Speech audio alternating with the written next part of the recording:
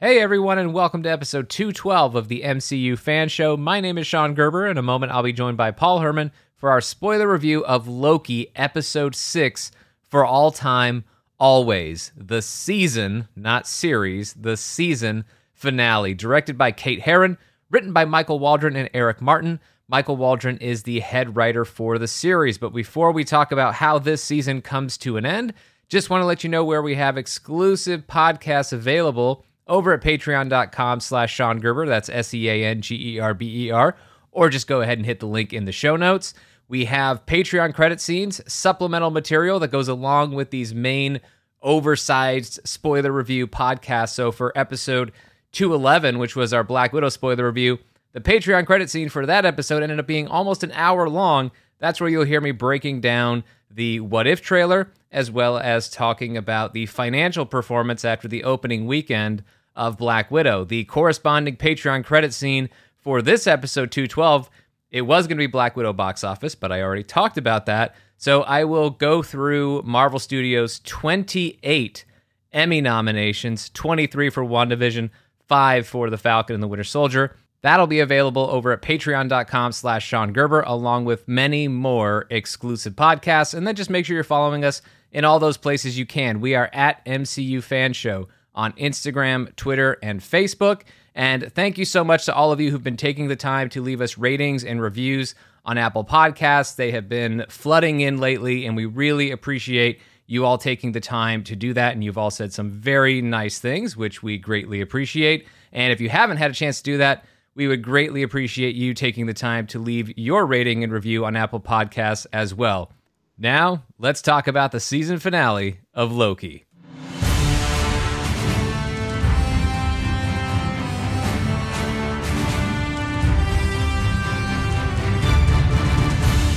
Paul Herman, how you doing? Finally! Finally! Finally, Mephisto in the MCU. Mephisto It's confirmed. about time. Or rather, not a repeat of, well, to be clear, like we said before, and we definitely said it in our episode 5 spoiler review, the Mephisto situation and the Kang situation, very different situations. We talked for far too long. It's going to make the episode not age very well, as I was admitting before we started recording, how worried we were. Not, I don't know if worried's the right word. Maybe it was the right word. I don't know. We weren't overjoyed at the prospect of Loki and Sylvie finding King Loki after Journey into Mystery and the glorious purpose that ended episode 5 of the series. And we were really hoping that all the clues that pointed to Kang would actually pay off, and they do. He's not called Kang in this episode. He refers to having been called a conqueror, as in Kang the Conqueror, so that's there. But we do get Jonathan Majors, whom we know is playing Kang in Ant-Man and the Wasp: Quantumania, probably some other stuff, potentially, between now and then, at least some mid and post-credit scenes, I think, between now and then. Maybe even in Loki Season 2 before we get to Ant-Man and the Wasp: Quantumania. Who knows at this point? But the guy playing Kang the Conqueror showed up in the season finale of Loki, and he played a version of Kang that took on the name He Who Remains, but will probably remind some comic book fans of Immortus, another version of Kang, like after he's Kang, because it's comic books and it's crazy and it's weird, and we'll explain more as we get into the episode. But yes, Paul, it felt good to have these little clues that were planted in this series, and we've been tracking them and talking about them, and even felt a little bit bad for talking about them if you go back to our early spoiler reviews. But it was perfectly fine, perfectly okay, because it paid off in the end. I'll be honest, Sean. I was kind of surprised. I think most people like this finale. I think that it's been universally liked, and I have seen some negative comments on it, and it's interesting because people have said, "Well, it wasn't what they expected. They expected this big grand finale of like this, two Lokis taking on this powerful being, and it was the exact opposite of that from the standpoint of a physical fight. Right. Like you brought up a good point before. It's more philosophical than it is a actual physical fight, which is a philosophical fight, if you will. I mean, the only physical fight happens between Loki and Sylvie. Yeah. And it lasts like 30 seconds. This is not an action-driven finale. It is, to be fair, I think it is. I can go along with that criticism to an extent. It is a little talky-talky. It is. And so that was, I could have been okay with a little more action. Sure. Not necessarily the big confrontation between Loki, Sylvie, and He Who Remains, because look, you're not going to get that big confrontation. If we're hoping for this character who we already know is showing up in later things, or at least one later thing, if we're hoping for him to be introduced here, then we know the big confrontation probably won't happen here if we actually get what we want. Mm-hmm. So I'm not really surprised that we didn't get a big showdown physically in terms of a battle between He Who Remains and Loki and Sylvie, but maybe the battle could have been somewhere else in the episode. I don't really know. It didn't necessarily have to be a battle, something, even if it's a more physical challenge to like get inside the Citadel, although I think part of the point was that it was easy at that when they arrived. But anyway, right. I agree. A little talky-talky, but it's good talky-talky. And I think what it allowed the finale to do is big things are happening in this finale. At the end of this, the MCU is forever changed. Big things are happening, but because they kept it a little more focused on the philosophical conversations and the dilemma that was at hand at the end of this episode, it's still a very intimate and emotional story that focuses on character above all else. And it's hard for me to knock that because all of that was so good, and I will explain the reasons why. But also, it's still a big enough finale because the MCU becomes the MCM, the Marvel Cinematic Multiverse. And that's not me making a case for rebranding. MCU's fine. Just leave it as it is. Yeah. But effectively what it has become is the multiverse. What was teased with the bombing of the Sacred Timeline in episode 2 that didn't actually cross the threshold and create the multiverse. We got that. The threshold has been crossed by the end of this episode. So there's a fulfillment of a lot of promises there, while also just being a really crazy, weird, philosophical, and emotional story. And I'm all about it. And I'll be honest. I think the reason why I liked it a lot is because it was talky-talky. Mm-hmm. It was the exact opposite. And now I don't want to get into this whole like subverting expectations kind of thing is always a good thing. I think in moderation, it can be. And I think with something like this that has a lot of philosophical ideas that have already been established, it made a lot of sense, I think, thematically wise, to have a talky-talky finale opposed to a, end game, at the very end, raw, bash. To be honest, I almost thought we were going to get this for WandaVision as far as the talky-talky kind of thing than we did. And I really prefer this with a show like Loki, not necessarily with a Falcon Winter Soldier. That's more where I want my bread and butter action, and mask and punching and stuff like that. This is again what I love about the Marvel characters and why I love the Marvel comic books is that you get a lot of diversity of storytelling like this, is that you can have these talky-talky episodes, which I love saying talky-talky, by the way. If you haven't told. Yeah. Thanks, Mobius. Yeah, no problem. So I think that this is the thing that sets the Marvel characters apart, is that you can have a lot of these conversations or a lot of these ideas and not have the same storytelling over and over again and tell some interesting stories. So I think that's why I like this episode so much, because it was executed very well. This could have gone very badly. Right. Very fast. But the way it's written, the way it's acted and portrayed, it's all really, really well done, and I can't wait to break it all down. But yeah, I was surprised people were kind of like, oh, that was what I was expecting. I'm like, that's kind of the point, right? Well, also, it is a season finale and not a series finale like WandaVision, and I think this is something that you can expect from a season finale, is that I mean, this is not uncommon in ongoing series television that's going to run for multiple seasons, is that you get to the end of the road, or at least what you thought was the end of the road, and then you learn that, like, oh, this is what you thought was the end is really only just the beginning, and we're reframing this whole thing, and now you have to basically solve this whole new set of problems.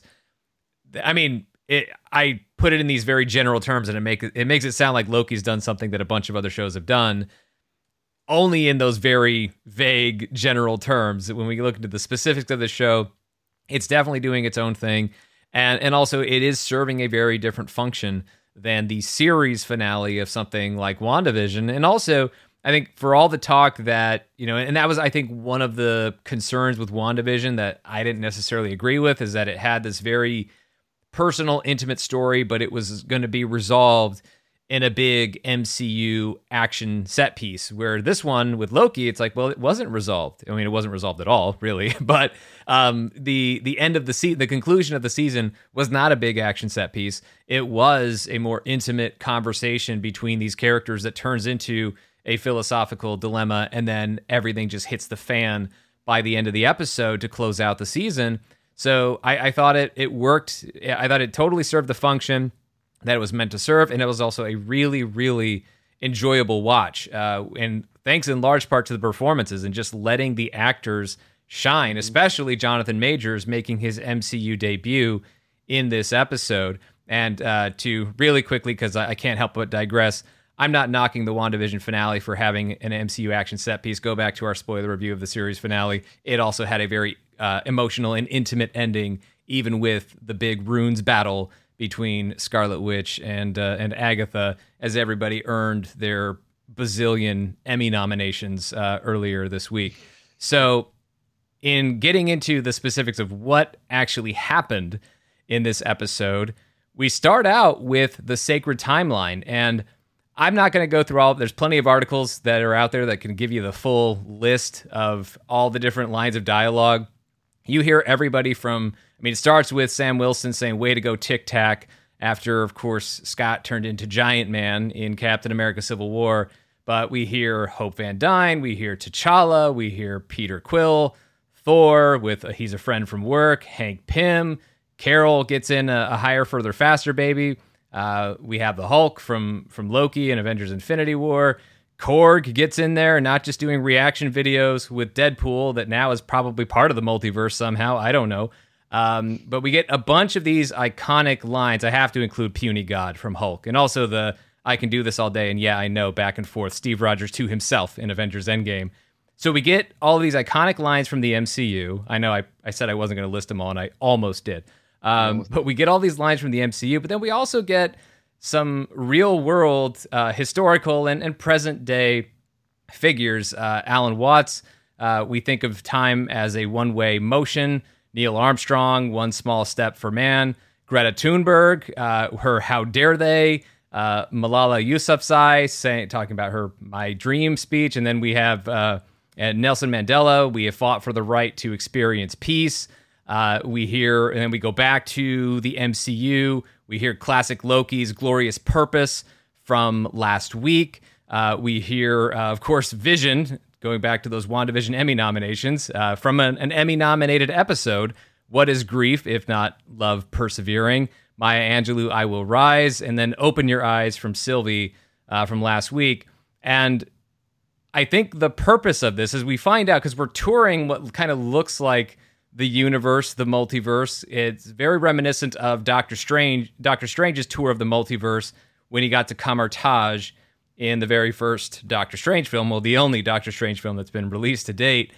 It looks like that, but what we're really doing is we're taking a trip around the sacred timeline.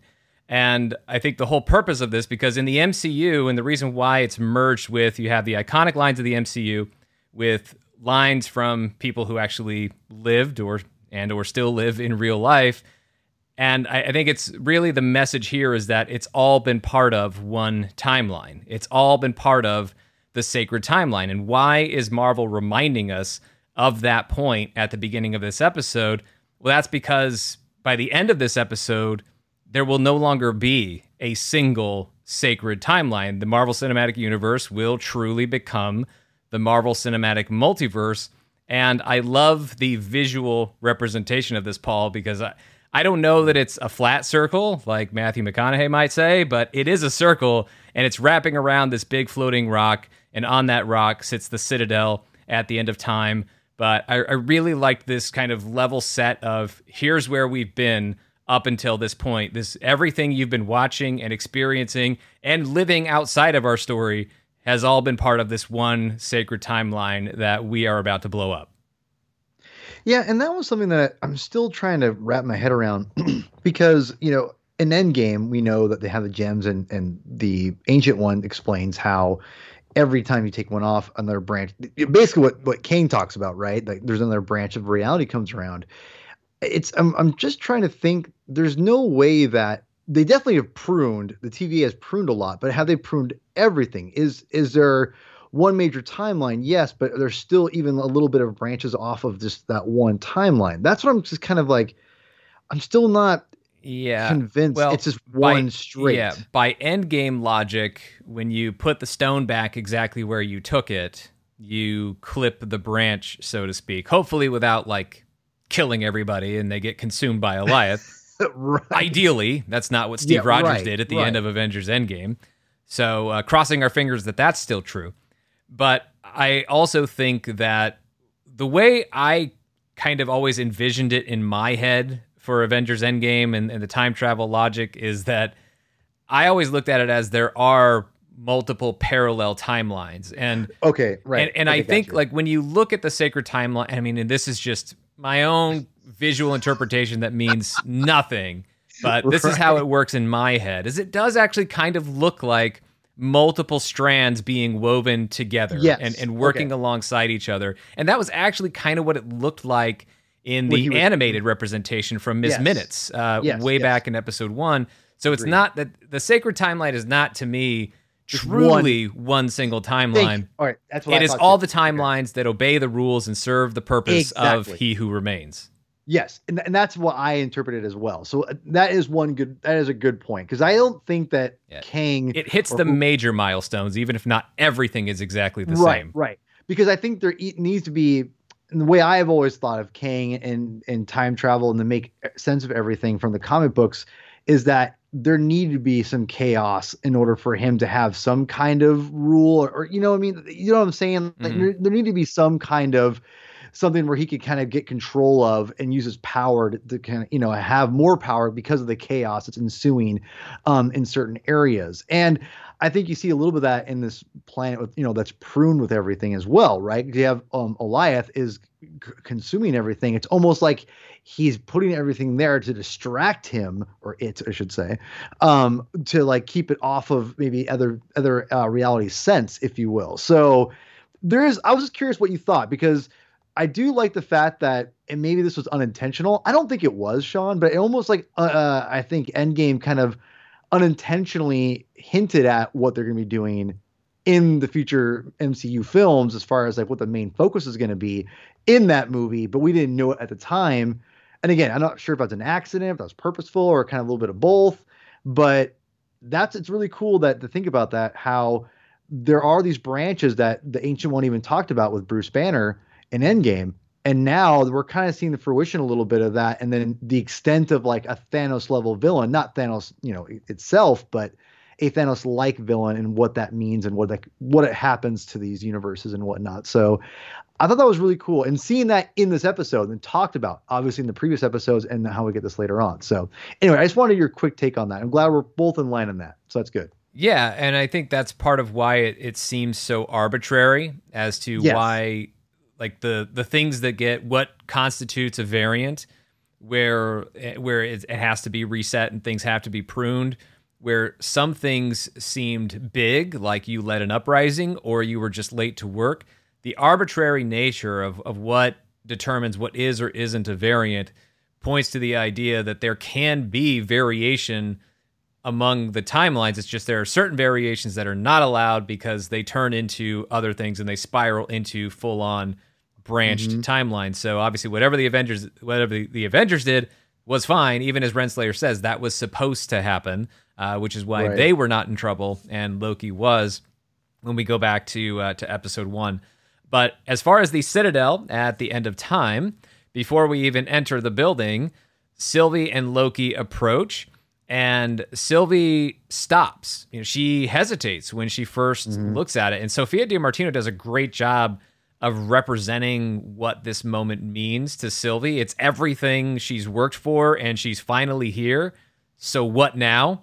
I mean, she just stops. You see her like swallowing really hard. She just doesn't really. She's thought of this moment over and over again in her head, who knows how many times, countless times at this point, but now it's finally here, and she kind of hesitates for a second, and she wonders if Loki will tell her not to kick the door in, and he says, well, it wouldn't make a difference. It won't later. Sylvie then says she'd prefer Loki speak his mind if he thinks it's a bad idea, but he's got nothing to say, and this moment, I mean, it was meaningful the first time I watched it because, again, of Sylvie's hesitation. But on the second time through, it meant even more because it's the opposite of what happens later. Later in the episode, Loki does speak his mind. He does essentially tell her not to kick in the door to multiversal war, but she carries on doing what she wants and what she thinks is right. She kicks that door in. And so I like this sort of reverse foreshadowing of this idea that in this moment, Sylvie is kind of trusting Loki and wanting him to weigh in and wanting his opinion. But later on, that trust erodes a little bit. I don't know how strong it was really to begin with, but that trust is not there. She doesn't really want to hear Loki's take on it when it gets to this critical moment. And that's not to say that Sylvie needs to be listening to Loki all the time, not at all. But it just goes to show how in kind of the heat of the moment after this entire conversation with He Who Remains, Sylvie wasn't thinking quite the same way that she was at this moment right here at the steps, right in front of the door to the Citadel at the end of time.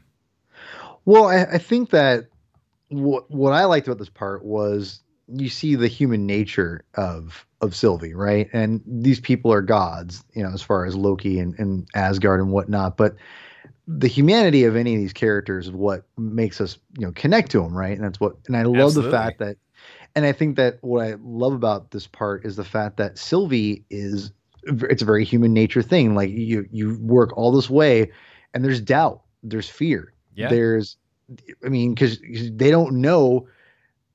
Of course, she'll give her life for her revenge and what they took from her, but at the same time, she has no idea what's on the other side of the fact that they could just blow her out of the water.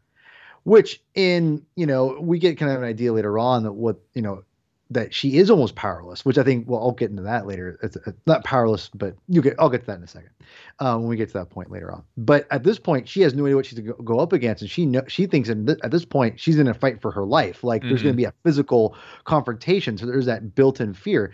And again, this is why this is where I think subverting expectations is a good thing, because you're playing off the emotions of the characters at that moment, and it's not what the characters expect, but there's an explanation, there's a thematic purpose, and it goes throughout the entire episode. And here you have it built up. She's like, "Oh, I don't know if I can do this. This is, this guy he's in charge of time." Right. I don't even know if it's doubt that she can do it. I think there might be some of that, but I also think as you bring up, as you rightfully bring up, though, like the human part of this, and I know they're Asgardian, whatever, they're human. Yes, they're human, exactly. Give or take 5,000 years, as Loki once said. But what's very human about this is I think anybody, listening to this, or just you and I here, like, I think people have been in that position where they've wanted something so bad for a long time. Maybe you've set a goal for yourself, whatever it is. And maybe it's not, killing beings at the end of time, but there's something that you set your sights on that you wanted really bad.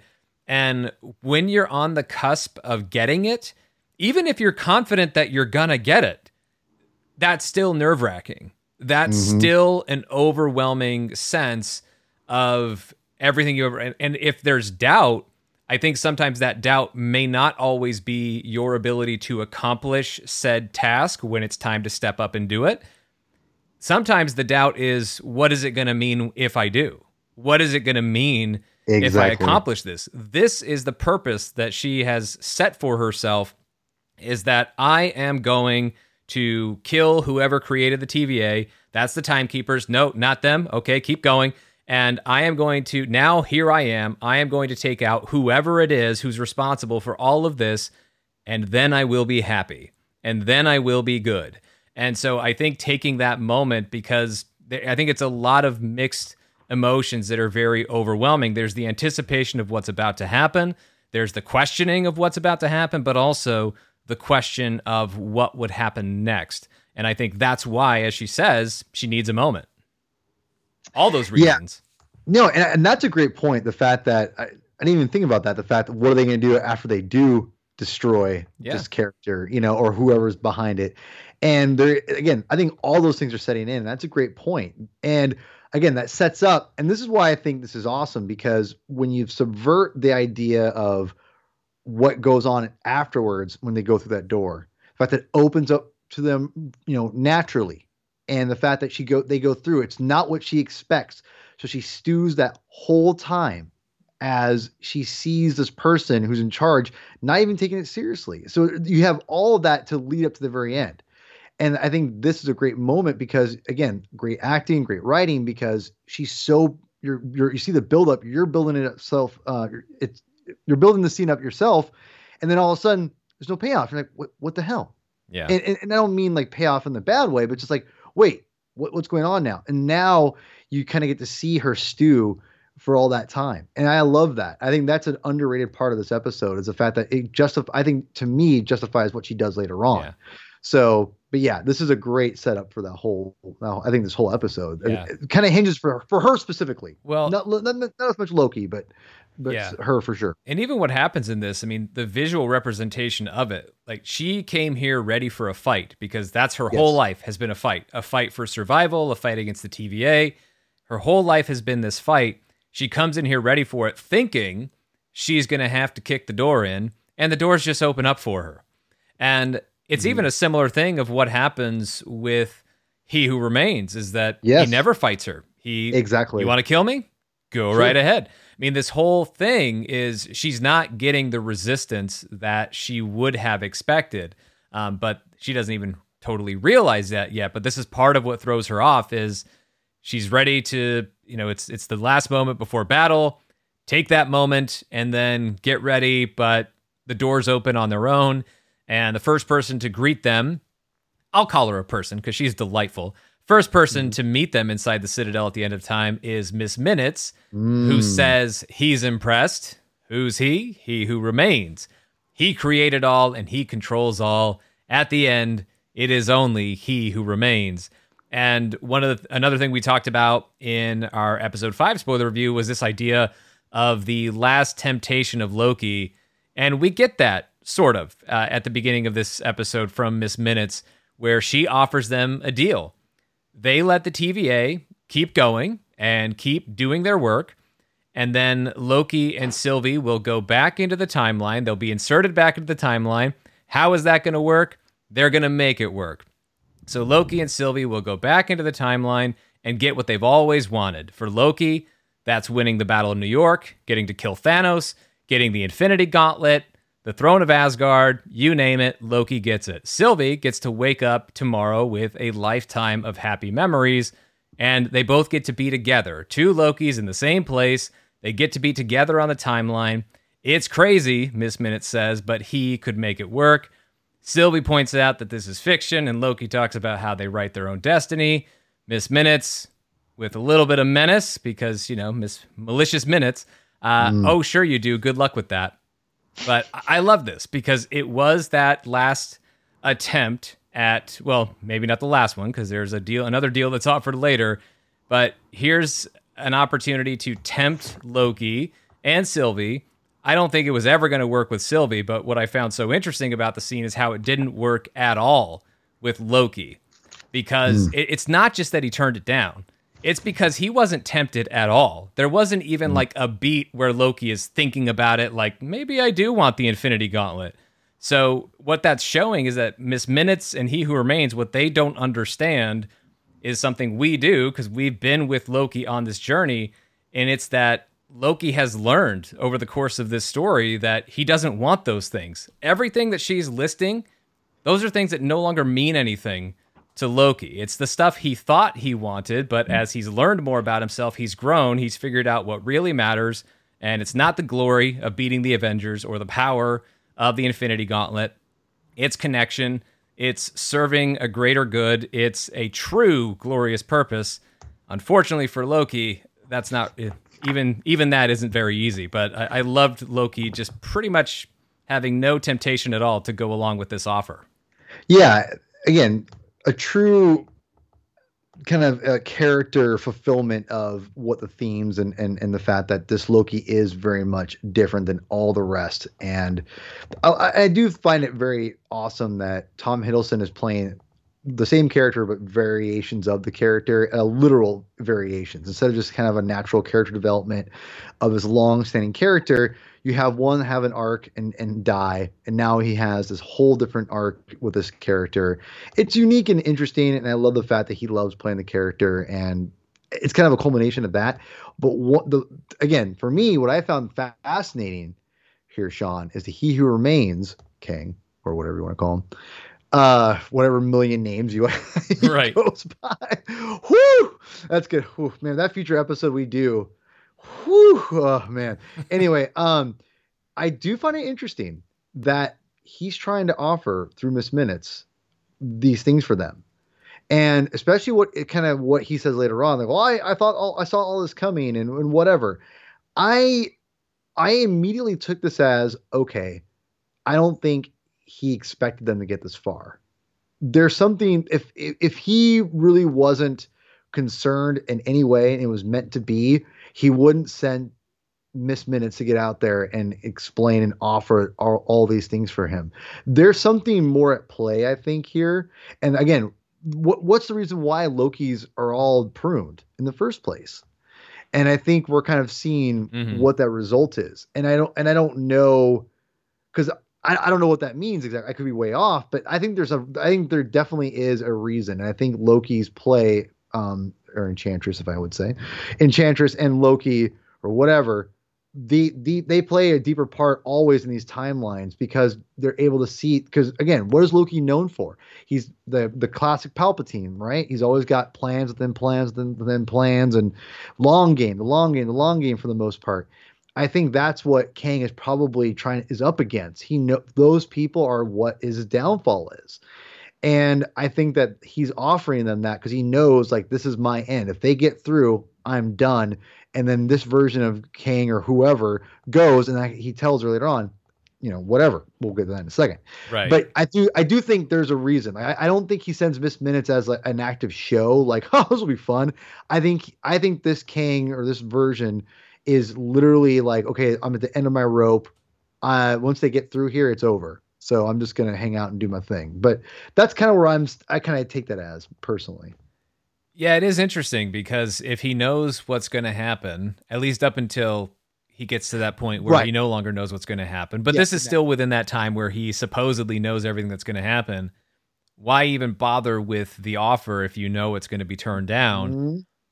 I could see that. I'm sure that if he were going to explain it away, but who knows if we could trust him, I'm sure He Who Remains would say that was all just part of the song and dance, was to show this vulnerability, to fake this little last desperate attempt to tempt them so they won't carry on with the mission and confront him, but knowing full well that they would turn that down and not really minding and just continuing on with the song and dance because he wanted to meet them and have the conversation that they were supposed to have anyway. I'm sure that's the way he would explain it, but whether or not that would be the truth, I don't know. And so I think that's a valid point on your part that maybe there was a part of this that, I mean, certainly there was a lot of resistance, right? I mean, it's not like he fought them the whole time through the TVA. Mm-hmm. So did he really want them to be there? Or maybe he's like, well, look, we can go through this because at the same time, I mean, maybe for He Who Remains just needed the show because he's really bored sitting there all alone at the end of the time. Although I would argue that if Miss Minutes is keeping you company, that's good company. And I think you could have great conversations with Miss Minutes. But I guess if you've been doing that for eons, maybe that's not interesting enough anymore either. No idea. But we're not going to meet He Who Remains just yet in this episode. We cut to Renslayer's office, and Renslayer is missing Mobius, looking at those rings on the table. And Miss Minutes is back here now, delivering the files about the creation of the TVA, except that's not what they are. It's not what it is not what Renslayer ordered as far as the files that she wanted. And Miss Minutes says it's something that he thinks will be more useful without really specifying who's he. And Ravonna Renslayer does not know. But we are about to find out because we go back to the Citadel and Loki and Sylvie are walking through. They see statues of the Timekeepers. It's a bit dusty, so Loki is wondering if anybody's still around. And we hear an elevator. The elevator settles. The doors open, revealing Jonathan Majors, He Who Remains, a.k.a. Kang, a.k.a. Ramatut, a.k.a. Immortus, a.k.a. lots of different things for Kang in the comic books. Thankfully, not King Loki. And there is still like a Loki from the trailers that we never saw in the show. I don't think, because I know some people think they go fake shots in trailers and stuff like that, and maybe the Russos did that with Infinity War. I think they actually lied. I think that was a real shot, and then the movie changed, but whatever, the shot with Hulk and Wakanda and everything, because Hulk actually was in Wakanda at one point in Avengers Infinity War. I digress. I think the King Loki shots in the trailers were legit, and they eventually got cut out. I just think they were serving a different purpose. I don't think they were ever about making him the big villain in this story. But when they knew they weren't going to use that material in the show, because you don't go through that. You don't design a whole set and set up all these people in different Asgardian costumes and do a different costume for Loki. All that stuff costs money. You don't spend that much money to fool fans in trailers. It's just it changed, and then they decided to cut the scene out of the show, whatever that scene was, and then use it, I guess, for trailers because it looked cool, and maybe it would throw fans off the scent and plant a seed of doubt in everything that was pointing in the direction of Kang. But anyway, getting back to what's actually happening in this episode, my apologies, Jonathan Majors, He Who Remains. He Who Remains is a different character in the comic books, but he is the one who actually created the Timekeepers. So that part is where they've kind of allowed Kang to take over the essence of this character, He Who Remains, but then, of course, going much further beyond that into true Kang territory. But the closest comparison within the many identities of Kang in Marvel Comics would be Immortus, because Immortus is what Kang kind of is the form that Kang or Nathaniel Richards graduates to after, when he first went back in time to ancient Egypt, he was Ramatut, but he was originally from the 31st century. I know this is confusing,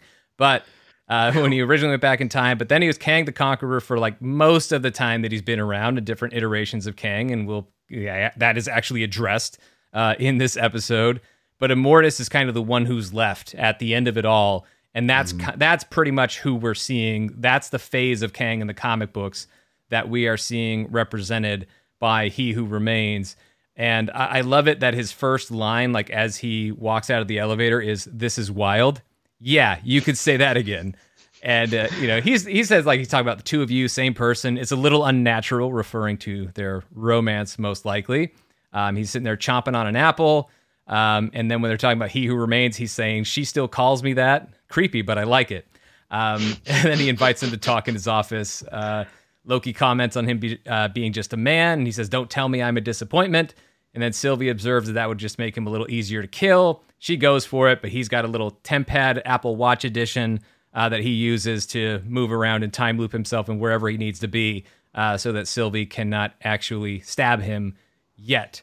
But this initial introduction, I mean, getting into the office, they're totally on guard, and he just chuckles. He's serving them tea and like 2 sugars and whatever. And they just, sit down before we go back to Renslayer's office. But this whole introduction to this character I thought was terrific. And I love the way that Jonathan Majors plays this, because it's such the opposite of what Sylvie was expecting. Exactly. This is supposed to be a big, intense battle. And it's what the fans are expecting. big intense Exactly. battle. But here's this guy he could not be more comfortable in this setting and in this scene. He is weirdly casual, and in talking about the way that Jonathan Majors plays this as far as the performance, it's not ominous or foreboding like Thanos. Like, we're trying to think about this next Thanos sort of villain, and I've always said, well, the next Thanos should be there is no next Thanos. Like, it's really going to be important if you're going to have a big bad that stretches across multiple Marvel Studios projects, that character completely has a different identity. And I mean, Kang will have multiple different identities most likely. Yeah. But the way this is played here, he's a mad king or conqueror who has perhaps gone a bit mad after being maybe on the job too long. But he says this is wild, he's weird, he's unfazed, and I love it. One of the things that he says, and correct me if I'm wrong, I only saw it once, Sean, but I do believe he actually does say out loud, not what you were expecting. Yes, he does say that. Yep. Yeah. So, and that's so meta. Like, he says that out loud. I went, yep, that's totally what they're trolling us with that whole thing. And I think it's a good troll. I really do, because it does set up the fact that, let's be real here. I mean, and he also establishes that he's powerful. Like, he can destroy them. Like, it's not like he even says, I know your every move. So he could, anytime he can destroy them, and he knows that. So at the same time, it gets so confusing, because why did he send minutes for whatever? So all that being said, it is interesting. And I love the fact that he says that outright, because, even when he first comes off, I'm like, he's eating an apple. I'm like, okay, this is Kang. He's wearing a purple thing, thinking what it's Masters, all that stuff. But I'm like, this is totally hilarious. The fact that they gave us Kang, but not what you were expecting. It's literally as he said that out, I'm like, man, so many people are like, who the hell is this? And I do find this is probably, because I'm like many people, and I know you kind of talked about how you kind of hope that this personality does stay with him, to give it the Kang personality a little bit more different kind of feel than Thanos. I see your point, and I agree a little bit, but I do think that this is a great setup, though, to show us that what he's talking about, because because this character is so ridiculously over the top. And by the way, I love that Kang eats green apples. That's my favorite apple too. So Kang, my boy, as usual. I love Kang. Yeah. And to be clear, I don't want this exact same portrayal, and I don't think it would be, because different personalities and variants, right? We've seen the Lokis are all a little bit different, so Kang's would also be presumably some a little different, some a lot different. I do think that there is something in here. There's an essence in here that I kind of hope carries over, that's not necessarily as over the top and frankly casual as this version of Kang or He Who Remains is right now. Yeah, and I think you're right. I think that there is going to be some kind of, if I'm going to guess, it's probably going to be that very kind of very nonchalant, like kind of care, no care in the world or universe or timeline, if you will. Well, certainly the arrogance is totally Kang. Yeah, exactly. Well, yeah, exactly. And I think it's a different form of that. So, and you brought up a great point too, that this is definitely a form of more of Immortus and less the Conqueror. And that itself is important, because for those who don't know, just kind of give you an idea. I was going to drop it here, and we'll elaborate more later on in different episodes. But the whole point of Immortus and Kang is that they don't like each other. Like, Kang does not want to become Immortus. And so that's where I think you're almost going to see at some point two Kangs at odds with each other. It's not just going to be one Kang. All these I know there's a council of Kangs or whatever, council of Kangs, whatever. But like Immortus himself and Kang, they don't like each other. They do not want to see each other, overcome. It's crazy. And that's the thing about this is so interesting, is that this Kang, or this, He Who Remains, is kind of like, he's just kind of all over the place. And you kind of wonder, maybe this Immortus was able to clip the variants of Kang. And that's why he's kind of like, without Kang kind of centering him and making him have a focus, he kind of loses focus, and he's all over the place. So it's kind of interesting. So I do think that there's going to be an aspect of, like you said, Sean, of his personality within the other variants we're going to get, because you're going to get, my guess right now, we're going to get a lot of variants of Kang, and not just like kind of fun things like we had in the last episode of Loki, but more of like, I'd say at least three major character Kangs. I'm going to say right now, but yeah, not including this guy, by the way. So, but again, the introduction and understanding of like what this means, it's a good, I hate saying a soft approach, but that's kind of what it was, Sean. It's very much a soft introduction to a major character, and I think that's the genius of Marvel Studios, is the fact that they're instead of kind of doing the same thing they did with Thanos, like, let's do end credit scene reveals, and that would be the easiest and, let's be honest, like, way to do it. But no, but it's also what we said not to do last week. Like, why repeat that? Yeah, but now you have a whole episode again, and this is what makes it wild for me. That people be like, I don't like it because, what is this all about? Like, they did exactly the opposite of what we all expected, in a sense, to where what King is, and they've given us a great introduction to the idea, not King himself and Immortus himself, as far as we know, of course. But I would say they gave us what to expect and dropped a giant, like, a great introduction of just what the world and what this could mean, and using that actor and having it be that talkie, if you will. It's just brilliant. And that's where I was kind of sitting. It wasn't what I expected, but I loved what I got. And I feel bad for people who didn't like it, because I think this is, in the end, it's very much going to be one of those MCU things, Sean, that I think will age just hugely well over time, because of what this moment will mean for the MCU going forward. Yeah, I mean, mostly what I've seen is an overwhelmingly positive reaction to it. But yeah, if it wasn't your thing, don't worry. I think the story will continue, and hopefully it will be more to your liking. Yeah. But yeah, I really liked this take on the character. And of course, this is not the only version of the character, and I'm sure that Jonathan Majors will tailor his performance to the different, personality traits of the various variants of He Who Remains / Kang / whoever. And this version of it, though, I thought was perfect for this moment, because this has all been just intense, emotional journeys throughout this entire series. And here's a guy who's just like, whatever happens, happens. I mean, I kind of know what happens, I kind of don't, but either way, I'm good. I really like his super casual, fun approach to all of this. I was having a blast with it, while also just, loving the way he was, not because like I don't like Loki and Sylvie, I love them, but being a good antagonist in the way he was really tormenting these characters in a way that is not what you would normally expect an antagonist to go after the characters. I mean, physically trying to harm them or whatever, really offering them things that they wanted or things that they thought they wanted, but then really just putting this philosophical, this moral dilemma in front of them by the end of this episode. But we are still not there yet. We are back to Renslayer's office, and this time Mobius is back. He even says it. He's back. Mobius is not going to prune Renslayer. I mean, he kind of feels like he wants to, but he's not going to do that like she did to him, or ordered that was done to him, because, close personal friends and all. And Renslayer is of the mind, because Mobius is like, what mission? The whole thing's a lie. Renslayer is more of the position that it can't have all been for nothing, and she just couldn't let Mobius get in the way and can't stop now. The mission continues even if it's a lie, because Renslayer, she cares more about her life in the TVA than the life that she was taken from.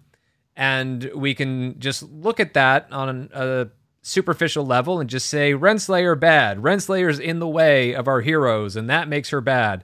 And I'm not saying she's good, but I think that in trying to see her position in this, and that as far as she knows, she doesn't have an attachment to the life that she was taken from. She has spent eons being this person, Judge Ravonna Renslayer, or before that, Hunter, whatever, A23 or whatever it was.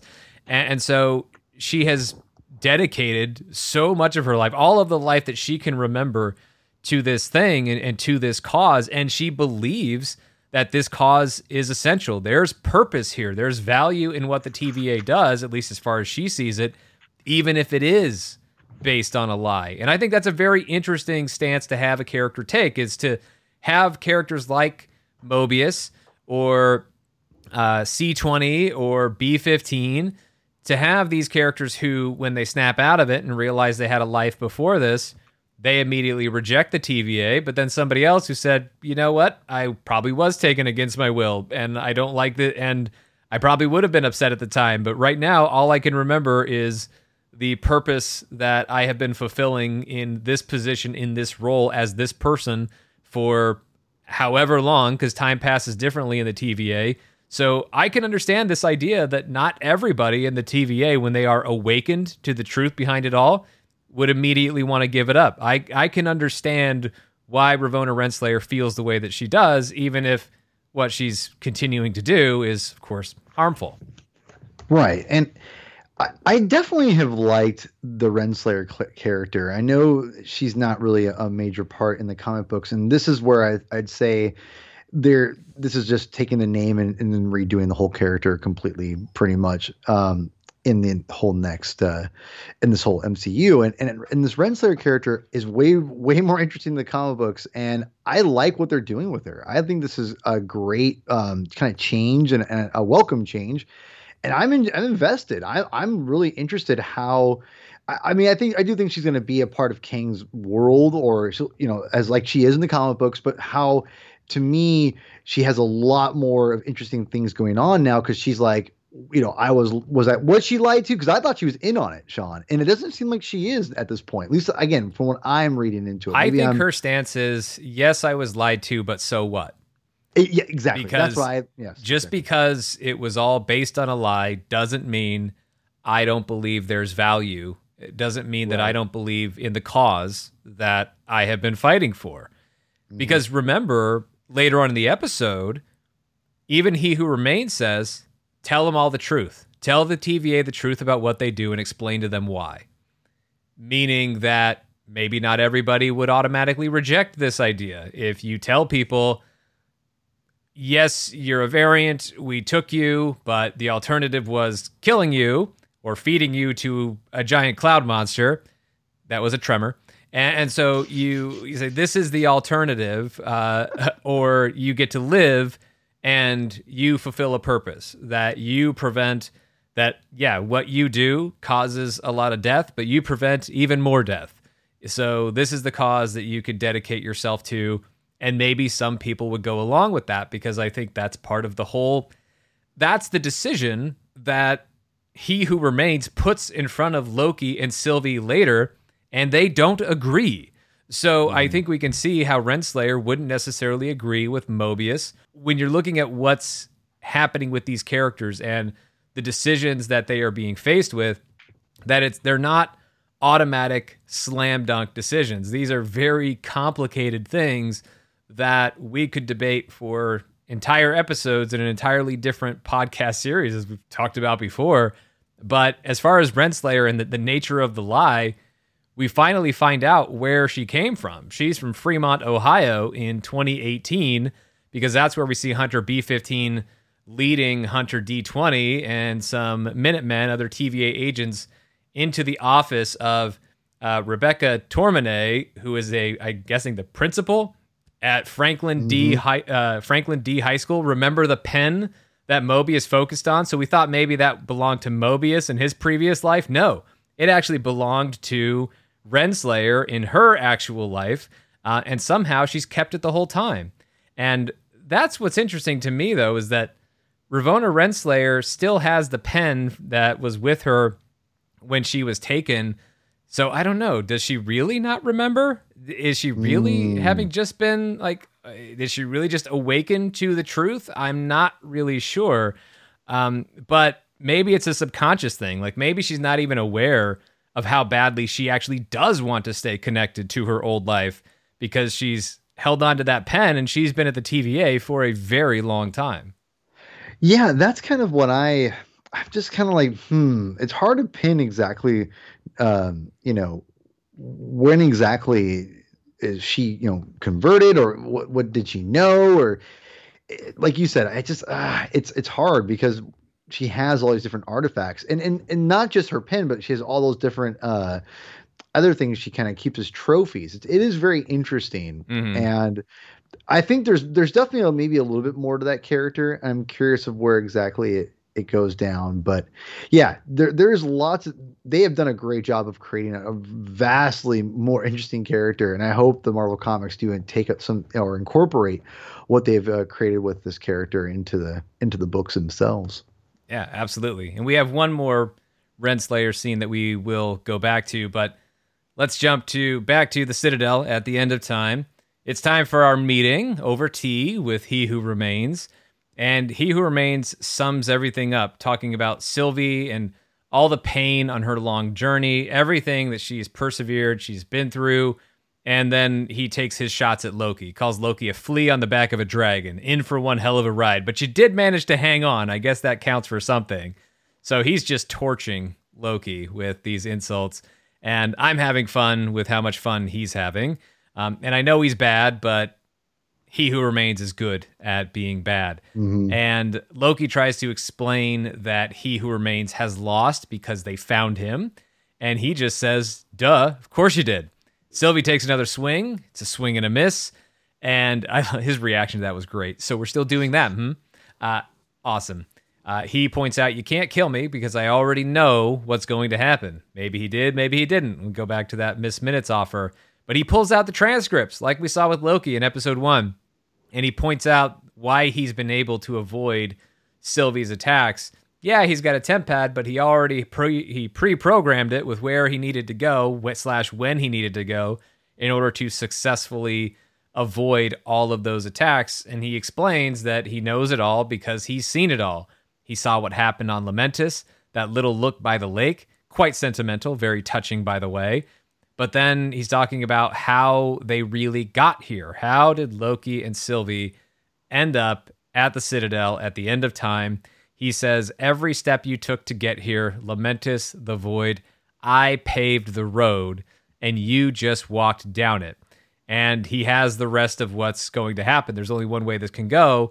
And when Sylvie wants to know why they're there, he says, you can't get to the end until you've been changed by the journey. This stuff it needs to happen to get us all in the right mindset to finish the quest. And that line about you can't get to the end until you've been changed by the journey, it plays like a meta commentary or an acknowledgement of storytelling. Like, this is storytelling. Characters being changed by the journey is a fundamental element of storytelling. Look at these characters having been changed by the journey that they've been on throughout this series. We talk about characters and how they change on the journeys they go on throughout the Marvel Cinematic Universe and other movies, novels, as I said, storytelling. And it is the guiding hand. You know, that need for characters to be changed by a journey is the guiding hand that shows our heroes fighting for free will. Outside the story, they don't really have it because it's a writer who's determining what these characters are going to do. But that's not necessarily the point of He Who Remains. That's just my own observation. It's just a fun thought to me anyway. But Loki sums it up as a game. All of this, it's a game. It's a manipulation. And of course, He Who Remains points out it's interesting that Loki would go there because really Loki's done his fair share of manipulating in his time. So yeah, that's how he would interpret things. That would be the first place his mind would go to, is that it's a manipulation. And I think He Who Remains pointing that out to Loki plants the seed of doubt for Loki later as to whether or not all of this is a manipulation. And then He Who Remains turns his attention towards Sylvie and asks if she can really trust Loki. Well, she trusted him enough to consult his opinion about kicking the door in, but she's not going to trust him later. And maybe it's because she was asked this question now. And we're talking about He Who Remains planting seeds of doubt, talks about whether or not Sylvie is capable of trusting anyone, and she's not sure. You can call it the truth, you can call it a game, you can call it a manipulation. And whether it's manipulation through lies or truth, He Who Remains is getting to them. He is succeeding in what he's trying to do with these characters, planting seeds of doubt in Loki about whether or not he can just see through a manipulation, or maybe there's truth here in what He Who Remains is saying. Meanwhile, for Sylvie, planting the seeds of doubt of whether or not she can trust Loki. And what he's really doing is he's forcing these two, who were so sure when they got there, they were so sure of what was about to happen and what they were about to do. And now they both have to question everything, question each other, question what He Who Remains is telling them. He's completely knocked them off balance right before he's about to present them with an impossible choice. But also, does he know what's about to happen because it's all happened before? Is this all by design, even what Sylvie is going to do to him at the end? And I will expand on that thought later on. But this felt like, and I don't know, manipulation might not be the right word, because I do think there are certainly elements of truth to what He Who Remains is saying here, but I think he is, as I said, one way or another, he wants them off balance, and that's exactly what he's done here. That's exactly where he's put them. Yeah, I agree with that. He definitely is.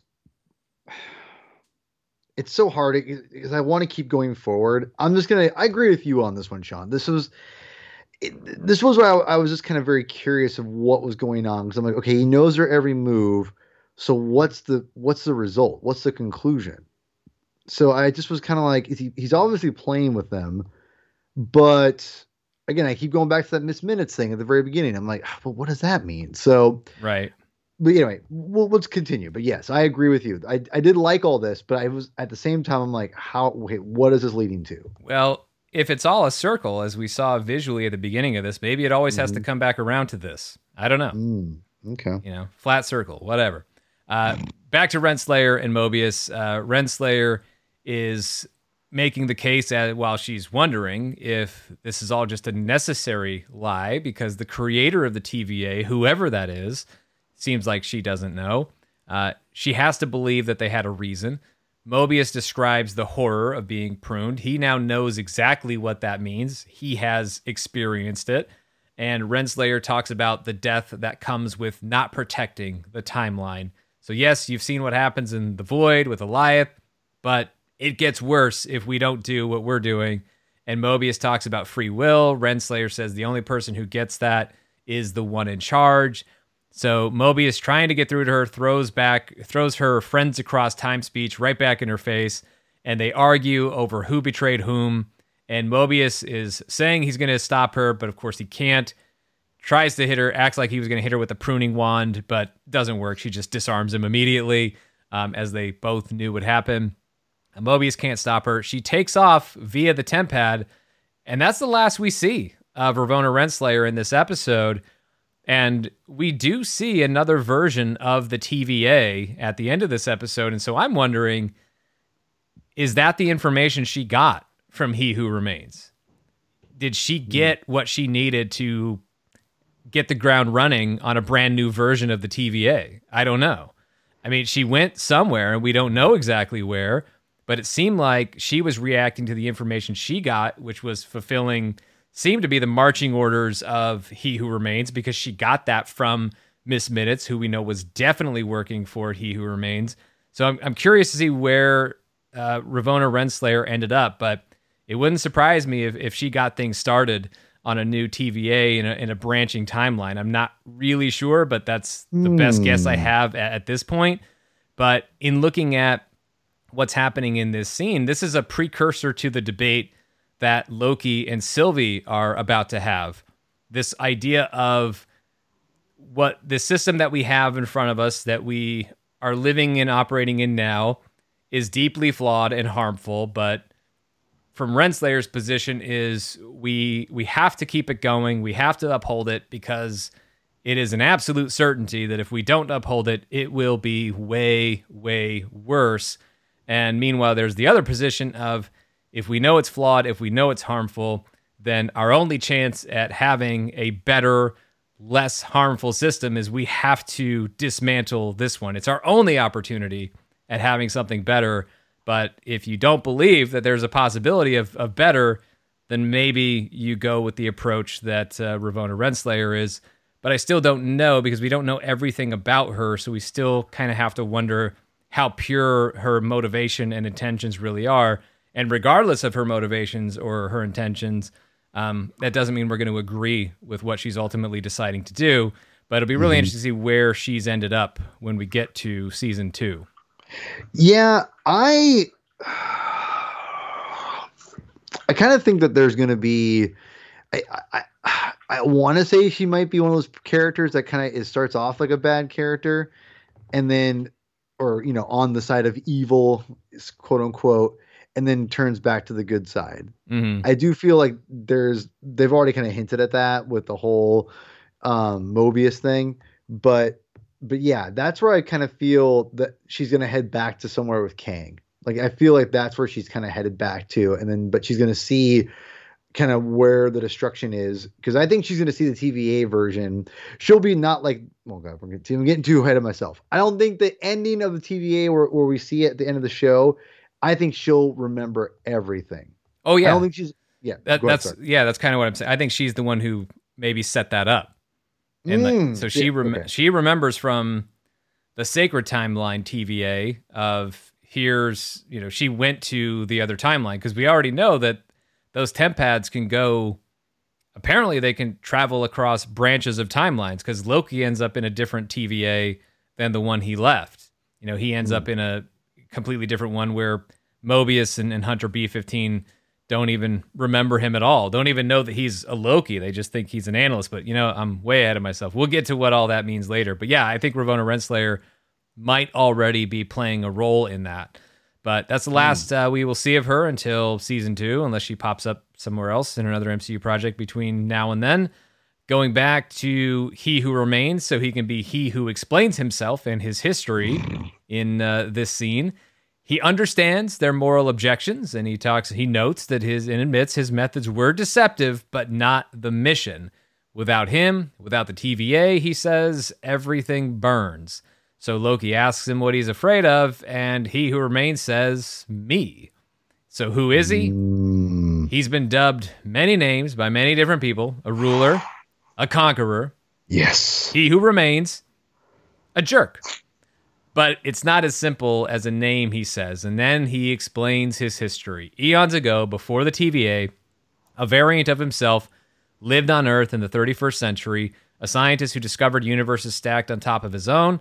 Other versions learned the same thing, made contact, and for a while, there was peace. Narcissistic, self-congratulatory peace. Love your shoes, love your hair, nice nose.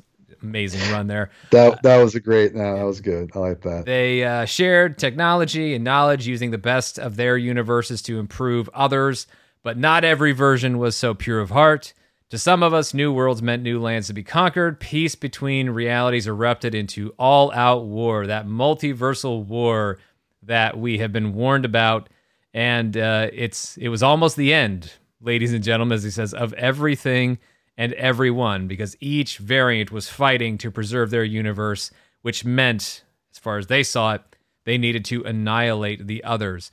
And so this is very much in line when we talk about the mission. So He Remains saying methods deceptive, the mission is not. And there is at least consistency. There's not a lot that's different here between his description in this scene versus the video that we got, the info video that we got from Miss Minutes back in episode 1. We didn't get all the talk about variants of a 31st century scientist, but the whole multiversal war and how that was causing death and chaos and the collapse of reality as we know it. And it was the TVA, it was the Timekeepers, or He Who Remains, who saved everything by having the sacred timeline and preserving it. So there is some consistency in what exactly the mission is.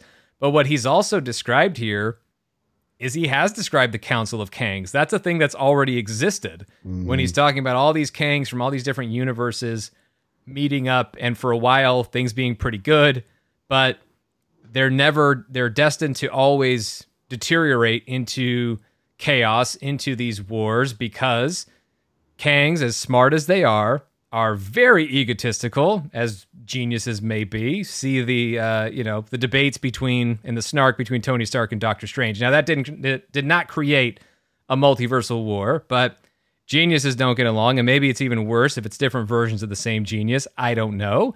I'm sure some geniuses get along, but Kangs do not, because they can also be very, very petty. In the comic books, they certainly can be, and so that's kind of what happened here. And so this is what he's saying is the worst part of it. You think this is bad, but it was way, way worse before this, and it will be again if I don't continue my work, if the TVA does not continue my work or continue its work. And this is where I think that I really liked the idea that this king, again, and I like where you said this is kind of the future Immortus, like a version of Immortus more so than it is King, because Immortus is his whole purpose in the comic books is kind of keeping a timeline, but he's insane, but he's not as crazy as Kang. Kang is like all about just dominating, whereas Immortus is kind of like what we see here. He's kind of keeping things at bay, and as long as things are on what he kind of thinks should be going, he doesn't interfere. But if he feels he needs to, he will, and he will go in and interfere with himself, which is really, really strange. But with all that, I do think that this is where it gets really fascinating, the fact that these different kings all, don't hate each other at some point because of what their definition of what the timeline needs to be, who should rule. And that's why we have so many different versions of Kang in the Marvel universe or the 616 universe, because he goes back in time and changes things so many different times that he's altering everything. It's just crazy. And I think that what the genius is right here is Kang is literally telling them, I'm the nice version. No one knows what this character is. They all think this is, on face value, this is what the character is. Now he's talking about, I'm protecting you all from these evil things. And that's where I'm like, okay, that's where we're going. I'm in. And I knew we were going there, but he's literally telling Loki's and whatever, if once I go, like, it's over. Like, you guys are going to go in for a eternal war. Yeah. And that's where I love. This is where I think the genius of Marvel is, because they have now done and it's definitely longer than the, mid or post credit scene with Thanos. They spent a whole episode setting up this character. Now everyone knows, like, oh crap. Like, again, it's really brilliant. I have to say, it's brilliant how they've done it, because now people have invested in the character, and yet, Sean, they have no idea what to expect either. Most of them don't, and that's what I love about this. You don't get a sense of what to expect at all, other than that there's bad things are going to happen. Yeah, which is great. Yeah, you really don't know where it's going to go from here. I mean, you have theories, of course, but it's so wide open from here. But I also just love the way, like, he's taking credit for all that he's done. Like, yes, he discovered and studied, experimented on, and weaponized Alioth. That's what helped him prune all these timelines, was having a big giant cloud monster to eat them all. And because he isolated the sacred timeline, he just managed the flow of it to prevent any further branches. Like, hence ages and ages of cosmic harmony. Hence, you're welcome. And then he says, you came to kill the devil. Well, I keep you safe. And if you think I'm evil, well, just wait till you meet my variants. And that's the gambit: stifling order or cataclysmic chaos. You may hate the dictator, but something far worse is going to fill that void if you depose of him. And so he says, I've lived a million lifetimes, gone through every scenario. This is the only way. So this is his point. The TVA, love it or hate it, it works. Or he's lying. And so this just goes on with, so what are you expecting us to do? Let you carry on and just keep pruning timelines? But here's where it gets it's already pretty tricky, but now it goes up a notch. No. Loki and Sylvie would be the ones carrying on the work of the TVA. He presents them with two options: kill him and destroy all this so you don't have one devil, but an infinite amount, or Loki and Sylvie would be the ones running it. And so that's what makes it, I think, a more complicated decision and moral dilemma is it's not a guy saying, let me hang on to my power. He's willing to, or so he says anyway, surrender control because he's tired, I guess. Buddy, I'm tired. This game is for the young, the hungry. And he's willing to give up control, turn it over to them to say, you get to handle this. If you believe what I'm saying and believe that this is necessary, you don't even have to fully trust me to carry on the work. You trust yourselves. You get to do this. Because he even says, he was looking for one person, the right person to take a spot. Turns out that person came in two. And so we go back to the options: kill him, expose the sacred timeline, multiversal war, or take over and return to the TVA as its benevolent rulers. Tell the workforce who they are and why they do what they do. And of course, this all still sounds terrible because we're still talking about, we know the net result of this. If this keeps going, then countless people die via these pruned timelines over eons. It just keeps going, and it's all this death. And I like his explanation for it. This is just how detached he is after doing this for eons. Is it's not personal, it's practical, is how he rationalizes it. Sylvie says it was personal to me, and he who remains yells at her to grow up and says, murderer, hypocrite. And one of my favorite lines of the entire episode, one of my favorite lines in the MCU in recent memory, we're all villains here. We've all done horrible, terrible, horrific things. And I like how he's saying horrible, terrible, horrific things. He points at Loki. And the look on Sylvie's face, more praise for Sophia DiMartino, shows that she can't refute this claim. She can't deny this. Let's remember what Sylvie has done. We kind of forgot about this, or not, I don't know if we forgot about it, but we haven't really focused on the fact that she killed a lot of innocent people, and we saw her do it in this series. The TVA were kind of perceived as enemies when we saw her killing hunters and Minutemen, but what did we find out that she already knew? She knew those TVA agents were all brainwashed variants. They were victims just like her, and yet she murdered so many of them. We saw two of her attacks. We saw the aftermath of another attack at a crime scene back in episode 1. She's been killed, and we know that she didn't just start there. We saw how many reset charges she had, or we didn't even see exactly how many, but we knew it was a lot back in episode 2 with her bombing of the sacred timeline. So if she has all of that, well, think of how many, when we look at the crime scenes that we did see in this series, think of how many TVA agents that she wasted per reset charge. Does that number compare to what He Who Remains has killed? No, of course it doesn't. But it's still a lot of people. And it's still a lot of people that she knew were innocent. But she did it because she thought that it was in the name of some greater good, that she was saving lives by doing that. Ultimately, by taking lives, she was saving lives in the end.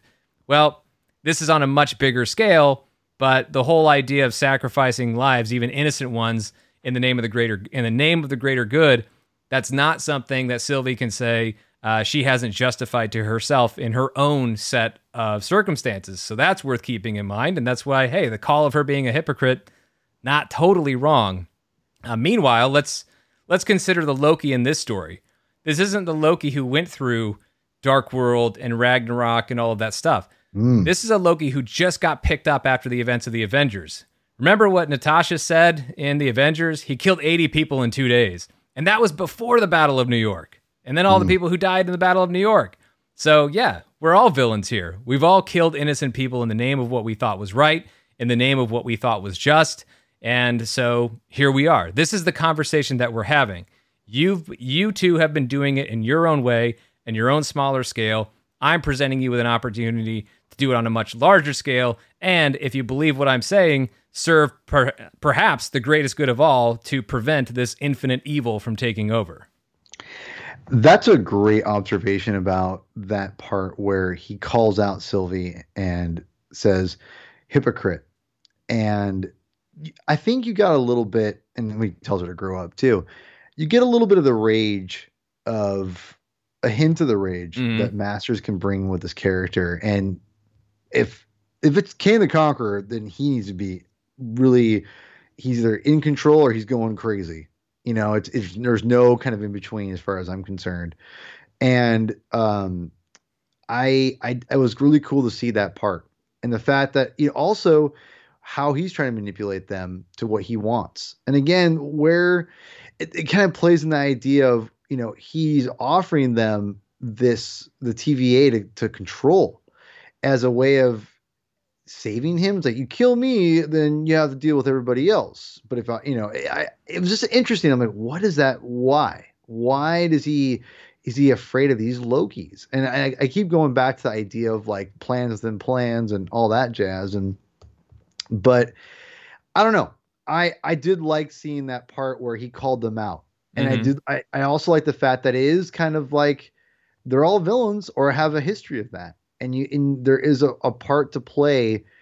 And again, maybe that's why he is afraid of them, is the fact that because they have that tendency, they could overthrow him because their power and all that stuff.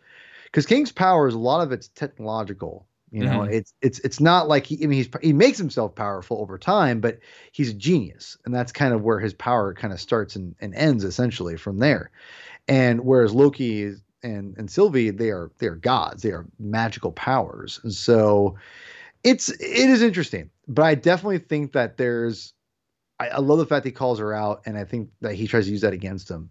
And to be honest, he's like you said, he's not wrong and he's not right. It's a great play of between all these different characters. Right. Just because it's true that Sylvie has killed innocent people and people she knew were innocent based on her own understanding of the way things worked at the TVA. Even though she has done those things, does that really mean what he's doing is right? No. But his position is, and what he's trying to convince them of is, we've all done bad things, now you can do them for a good reason. Well, I think Sylvie probably already thought the bad things that she was doing were for a good reason, but we're upping the scale quite a bit. And then we hear a sound, and the He Who Remains notes this. We see him hear it, and he says that something, or we just crossed the threshold. And for the first time in this entire episode, he seems genuinely bothered. Like, yes, he got frustrated and yelled, "Grow up," to Sylvie. But as far as being genuinely concerned about what's about to happen, this is the first time. And he even says, he finally admits to a lie. Well, I mean, he did admit to deceptive methods, but he says he fibbed earlier about knowing how everything was going to go. He did know until 7, 8, 9, 10 seconds ago. And we start to see that branches are growing out of the sacred timeline. And now he has no idea how this is going to go. But this creates a sense of urgency. Another kind of highlight in this, as he was going through his whole thing, saying, his long amen before he had to explain, where the dogma ended and everything that he was asking for, when he had to explain, Eliath and everything he did to harness and control the sacred timeline. But now it's time to make a decision, or at least He Who Remains is saying it, that this is all happening. We've crossed the threshold. It's time to make a decision, carry on his work, or plunge that blade into his chest and start a multiversal war. We already know that blade is going in his chest, or at least we know now, having seen the rest of the episode. But he says, though, he's going to end up right back there anyways. Reincarnation, baby, as he explains it. I love that, by the way. Yeah, that was great. Sylvie thinks it's a lie, but Loki believes He Who Remains. And I love going through how He Remains saying he loves all this honesty, and he floats his little tempad and says it's because it's kind of no good now. Whatever pre-programmed destinations he had no longer apply, because now, as he says, he no longer knows what's going to happen. Sylvie lunges because she recognizes this, that here's the opportunity. This thing he's been using to avoid my attacks is gone. So Sylvie goes for it, goes for him again. But this time it's Loki who blocks her, and they argue over whether or not to believe He Who Remains. Loki believes him, Sylvie doesn't, and Loki says, he's a liar, but so am I. And I don't think he was lying about that. And he who remains, we talk about stirring the pot, he's forcing the urgency of this decision. Better hurry, timeline's already branching, and Loki goes back to the gambit. Remove the dictator, what fills the void? And this is where Sylvie's lack of trust factors in. She accuses Loki of wanting the throne. Now, Sylvie doesn't believe Loki. As He Who Remains pointed out, that was the essential question here. Could she really trust Loki? Could she trust anyone? And here, now, at this critical moment, Sylvie doesn't trust Loki. And Loki says that let's take a minute, let's think about it. He promises that it's not about the throne, but Sylvie doesn't think she can trust him. Loki is hurt by how little she thinks of him. And he says after all this time, which, little nitpick here, I don't really get that. Like, they haven't spent that much time together. I know time passes differently in the TVA, but they weren't together that much in the TVA. They were on Lamentus for about 12 hours, and I don't think they were together that long in the Void. Like, they had a conversation there, and then, the elevator ride up to the Timekeepers, and then the fight, whatever. It's not so much about how much time. I think it's really more about the bond that has formed between the two of them in whatever amount of time that they've spent together. And Sylvie is wondering why they're not seeing this the same way. And Loki says, because you can't trust and I can't be trusted. So I know I keep saying Sylvie doesn't trust Loki. I can't blame her for not trusting Loki. It's very difficult to trust Loki. You have so many reasons not to, and Sylvie certainly does as well. So they battle, and Loki is saying maybe he's lying, maybe he's not, but the cost of getting this wrong is too great. And Loki, when Sylvie goes to kill He Who Remains, Loki puts his own neck between the blade and He Who Remains, and Loki takes one last attempt at trying to reach Sylvie. And I really love this performance from Tom Hiddleston, as well as the dialogue, which was written beautifully. I've been where you are. I've felt what you feel. Don't ask me how I know. All I know is I don't want to hurt you. I don't want a throne. I just want you to be okay. And Sylvie is understandably moved by that, and she kisses Loki. Who wouldn't after that speech? Oh boy. But then she says, but I'm not you. And then opens up a time portal through the temp pad and sends Loki back to the TVA. That whole sequence was amazing. Yes. And it is a representation of everything that Loki has been through here. And Loki is trying so hard to connect with Sylvie. And it's not really about, the reason he's trying to connect with her is not about the intellectual or philosophical disagreement about this choice, this decision that's been put in front of them. It's about the reason why a decision is made. Loki's not necessarily saying that the answer is, we definitely don't end up killing this guy, but we do need to take a minute to think about it. And what Loki is sensing within Sylvie is anger and a desire for revenge, the need to seek justice for having been slighted, seeking justice for having more than slighted, having been truly wronged. And granted, Sylvie's been wronged in bigger ways than Loki ever was, and her anger is even more intense and I would say more valid than a lot of what made Loki angry. I mean, his anger was valid in his own timeline, but for Sylvie, it's been even more severe. But the point remains, though. Who had more, reason to be angry over their circumstances before they were making certain decisions? You can debate that all day long, but the point that Loki is trying to make when he's saying, I've been where you are, I've felt what you feel, is he knows that feeling of being so angry and seeking justice / revenge and wanting it so badly that it clouds your judgment. Maybe Sylvie would make the same decision anyway. Maybe if Sylvie was not thinking about all that she's been, every way in which she's been wronged, tortured by the TVA, and really that means tortured by He Who Remains, chased by He Who Remains, had her entire life taken away from her, and then had to spend eons on the run trying to survive, or however long it was. I mean, she says that she was, she's been doing this or was pruned before, or they tried to prune her before Loki even existed. So she's been at this for a long time, but she may have, if she isn't thinking about that and just goes back to the moral dilemma, maybe she still makes the same decision. I don't know that she would necessarily regret the decision that she made. What she might regret, though, is why she made that decision, that she did it out of anger and not out of taking a moment and thinking what was really, truly best. And that's why Loki wanted to take a minute, and he wanted to take a minute because of all those times that he should have and he didn't. But it doesn't work out. Sylvie kills He Who Remains, who laughs at his own demise and just says, "I'll see you soon." Man, that was... Okay, first of all, before I get into the King implications for a little bit here, Sylvie stuff, I love this. And this is where I was talking about how the buildup of Sylvie's, her uncertainty, again, everything she wanted, and all of a sudden, it, like he says, it's not what you expected. And he explains everything. And she realizes that it's even more complicated and insane that why she's in this position in the first place.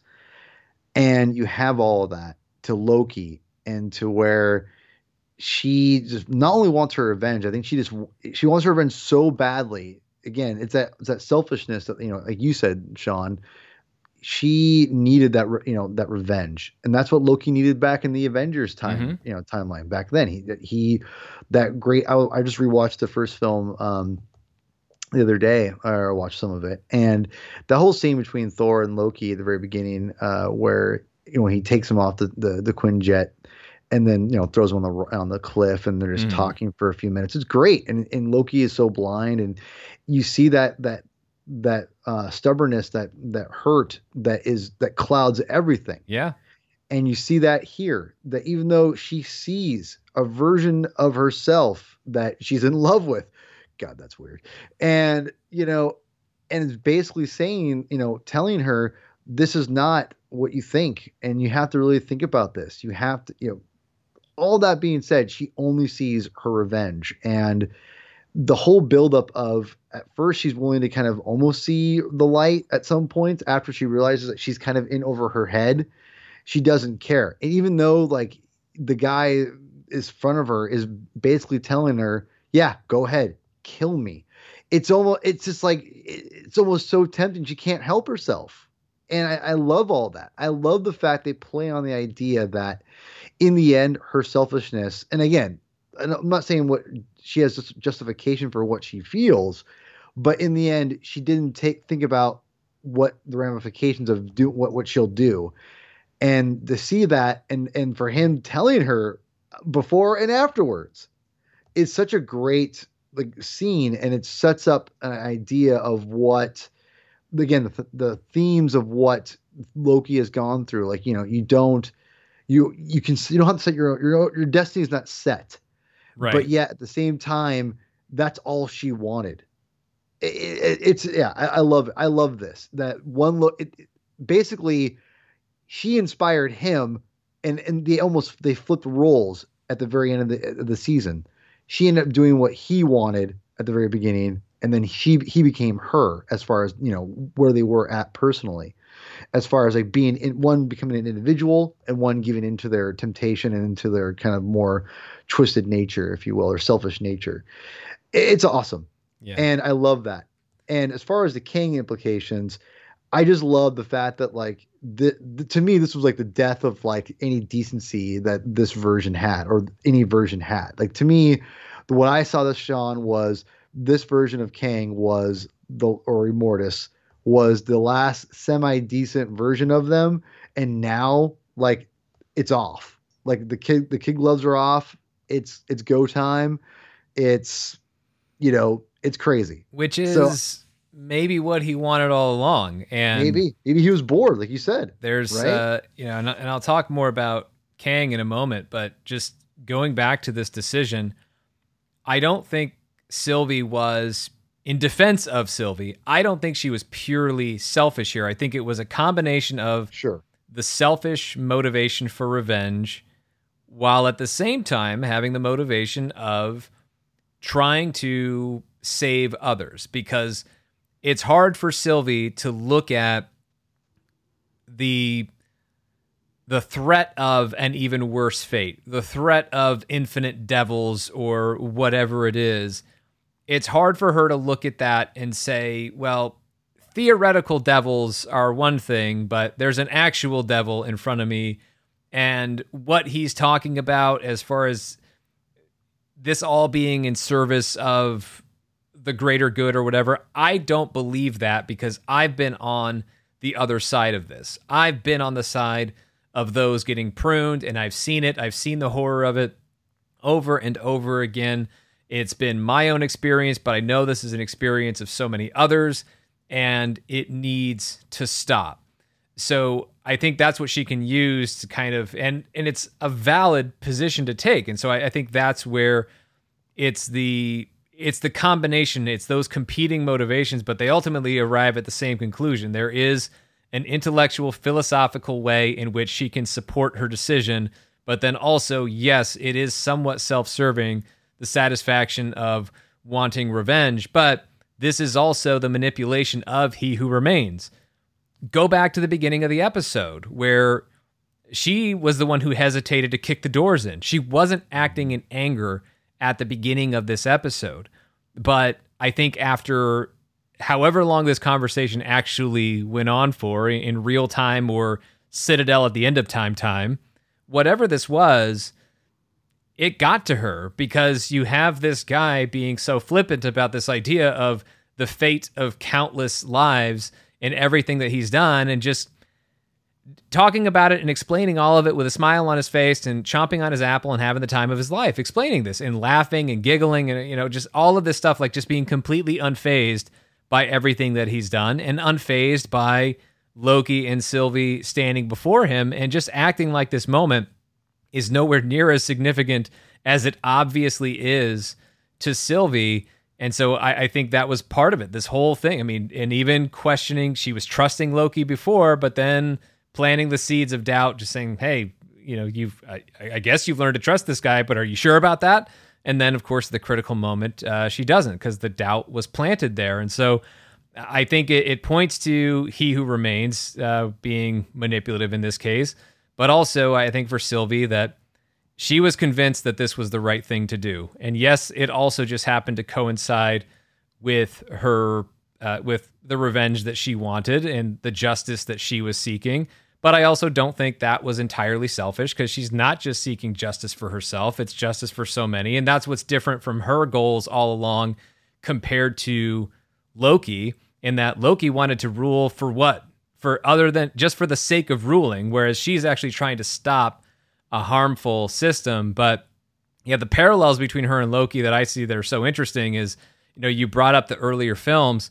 Think about those times where we saw Thor pleading with Loki, when Loki was destroying all of Jotunheim in the first Thor movie, and Thor is pleading with him to stop, and Loki thinks about it for a second, but he doesn't stop. Thor pleading with Loki at the Battle of New York to stop this, and let's fight off the Chitauri together.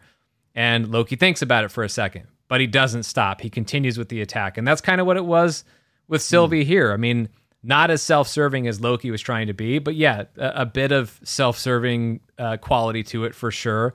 But this is why I think this finale is so interesting, and why, sure, we don't get the big epic action, but the decision making here, the dilemma that they are faced with is epic. I mean, look at what the creators of this series have done. I mean, you take a series where you put free will at the core of this story. It's one of the central themes within this story, and it's all under the idea that free will is essential, right? It's something that people should have, but it also comes with responsibility. And responsibility can become a burden when you're forced to decide between only undesirable options. When you get two options and both of them are bad, that is something that all of a sudden free will isn't all it's cracked up to be. In general, I think free will is a good idea, but this is where this is one of the pitfalls of it, is sometimes you have the will where you have to make a decision and none of the options in front of you are any good. It is, I mean, going back to Infinity War phrasing, this is a trading lives equation, and there is no good solution for it. This is the burden that He Who Remains put on Sylvie and put on Loki by giving them the free will to choose what would happen next. And I can't help but feel like perhaps this impossible choice was given to the Loki variants, Loki and Sylvie, for the purpose of dividing them. That you have this 50-50 moral dilemma that was going to divide them, and maybe that was part of an even larger plan. Is this what Kang wanted all along? Is it all just a masterful manipulation? Maybe, maybe not. I guess we'll find out if the new Kang, the next Kang, has any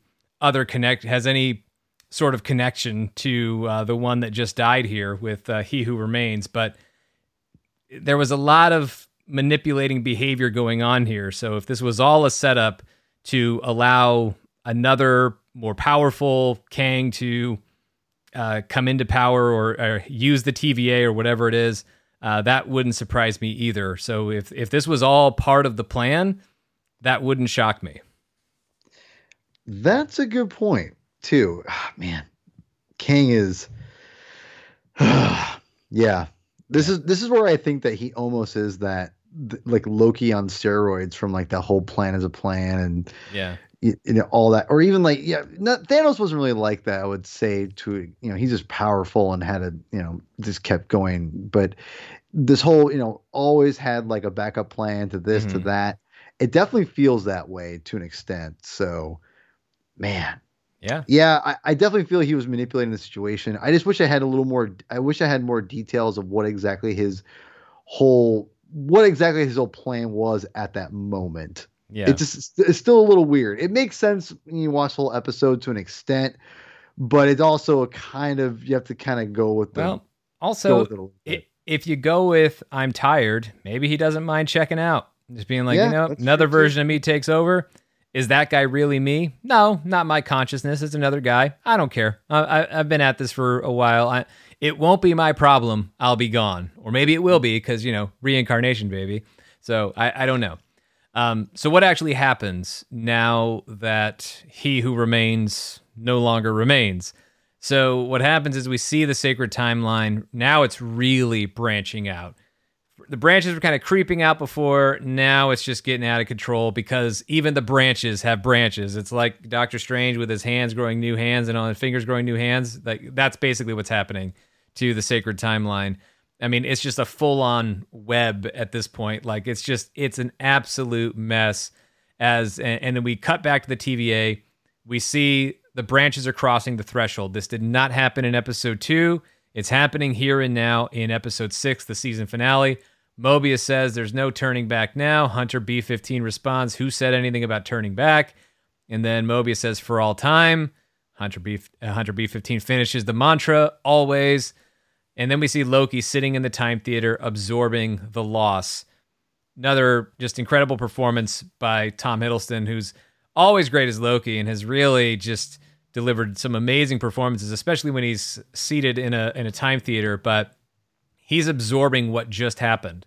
And the loss of Sylvie, because who knows when he's going to see her again, the hurt at kind of having that feeling embraced and reciprocated with the kiss that they had, but then being shoved away. I mean, to experience this love and this connection, and then it is ripped away.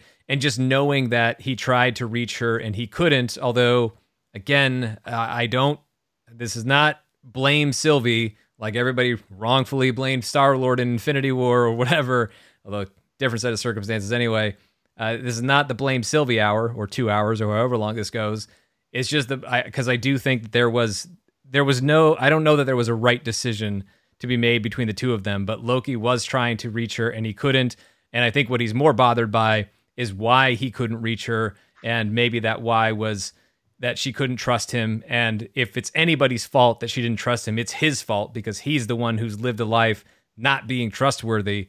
So for him to absorb all of that, and you just see it all over Tom Hiddleston's face in his performance there, maybe it turns out love really is a dagger after all. I don't know, but it really hurts Loki here.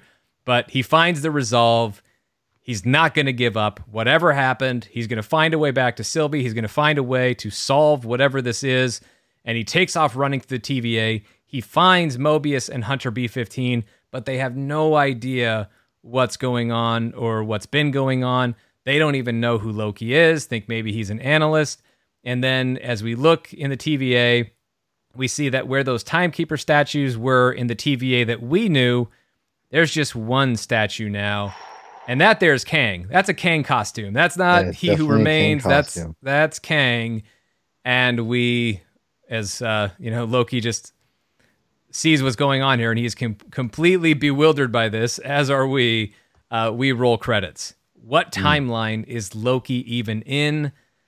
I don't know. I mean, I feel like we know there are multiple timelines now, right? Because of all the branches. Mm-hmm. I feel like the timeline where Mobius and Hunter B-15 are saying no turning back now, I feel like that timeline still exists. And yes. I think they're somewhere doing their thing. Loki has somehow ended up in a completely different branched timeline where the TVA exists already, but it is a completely different TVA. Well, not completely, obviously. Some people are still there, but it's still a very different or different enough TVA than the one he last left. Maybe the Ravonna Renslayer that we know is already there and has already been setting things up. Maybe not. But one of those infinite devils in the form of a Kang the Conqueror is in charge of this version of the TVA.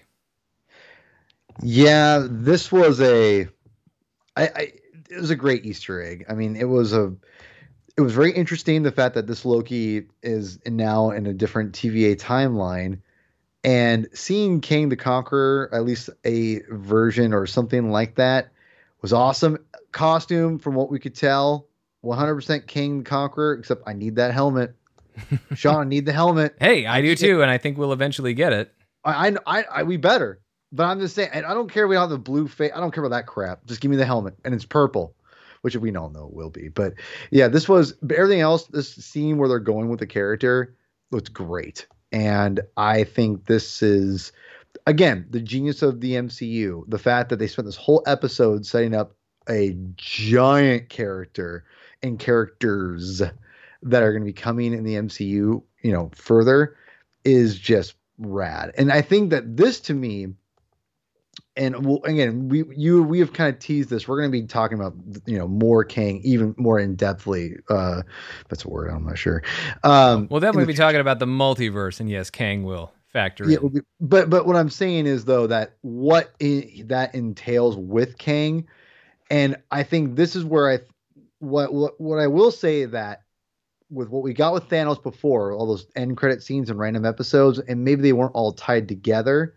That's what I think this will replace, as far as that goes. I think going forward, they're obviously going to be, movies that are going to be, heavily bringing in King aspects. Don't get me wrong. We got some of them coming up. But I think we're going to be getting end credit scenes that will be building up towards this with him in mind. Even though they're going to be great stories and everything going forward, this is where I think that the Thanos character could be coming in. Who knows? Could be wrong. Maybe they're just leading up to a one phase of that, and like an Ultron, if you will. If that makes sense. But I don't think so. I think with introducing Kang in this one episode and what it represents, it's a big can of worms. I don't think you do that just to kind of just quickly dissolve it. I think this is going to be a long-standing story. Well, even if you stop Kang, doesn't mean the multiverse goes away. But right. I think Kang is a problem we're dealing with at least through Ant-Man and the Wasp: Quantumania. Well, yeah. Really good chance we're still dealing with this through Fantastic Four. And so I'm really not dismissing the idea that the Fantastic Four might be, and I know I'm not the only one who's thought this. A lot of people have been speculating about this lately, that because we don't have an Avengers film announced yet, that maybe Fantastic Four is the culmination of Phase 4. I mean, we're so used to phases kind of culminating in Avengers movies, although phases 2 and 3 ended with, Ant-Man for Phase 2, Spider-Man Far From Home for Phase 3, but the major culmination type event was always an Avengers movie. Avengers Age of Ultron, Avengers Infinity War, Avengers Endgame. That maybe that would be Fantastic Four this time around, because Kang certainly has Nathaniel Richards, Reed Richards. Like, there are certainly ties to the Fantastic Four for Kang the Conqueror. So that would make a lot of sense. But also, we don't know anything about Fantastic Four yet, other than John Watts is directing it. But we know about Kang being in Ant-Man and the Wasp: Quantumania, so we know he's around for at least that long and has the potential to pop up now and then. I don't think he's going to be the central antagonist in films like Spider-Man No Way Home, Doctor Strange and the Multiverse of Madness. Those will be other things dealing with these implications, these consequences of the multiverse and these branching timelines. Surely they must be, but this is where, but maybe updates on Kang in, yes, tags to keep an eye on him and what's going on. And then maybe see him again in Loki 2 and then Ant-Man and the Wasp: Quantumania, whichever one arrives first. I don't really know, although probably going to be Loki season 2 that shows up before Ant-Man and the Wasp: Quantumania. I don't know. We'll see when they start doing it. Maybe they've already filmed it. I don't think so. Maybe. I have no idea. Anyway, so there's a lot of implications on this, but just more specific to where things are for Loki, end of season 1, going into season 2, I think that, as I said, Loki's ended up in a different timeline. I really hope that the Mobius and Hunter B-15 that we know are still around in a different timeline. I really hope that that's true, because I'm not as interested in this idea of like Loki has to catch up Mobius and B-15 to like bring them back to where they were at the start of all this. Like it's one of my pet peeves is having to wait around for characters to catch up to things that they already know and I already know that they know. But, as long as they don't dwell on that for too long. But it's more interesting to me if you have people in different timelines, because we know there are people in different timelines trying to find a way back to each other, I think a really interesting storyline to be part of even bigger things that are going on in Loki season 2 and throughout the multiverse. But this is also when I talk about this series this episode being a great season finale, is this is what it does, right? When there's another season, especially when they make it official. It sucks when you get a season finale that's a cliffhanger and then the show gets canceled. Well, this show is not canceled. They already know they're making season 2. So to end on this cliffhanger is, I think, certainly, I think it's a valid choice, and I think it's an interesting choice in the way that it plays out, because it resolves things as far as here was our understanding of the process and of everything that we were dealing with through season 1. And a lot of it was true. And now we've rejected that system, and now we deal with the fallout of it. And what I think is an interesting question, though, is that the TVA is supposed to exist after a Kang or a variant Kang, whatever, has already won. So if there's a new TVA, does that mean that we're already back to another sacred timeline and all these branches have been clipped? I don't think so, because Mobius and B-15 are talking about how there's like 63 branches or something. So I think this is a version of events where the TVA is existing even in probably several timelines, and maybe several different Kangs have their own version of the TVA.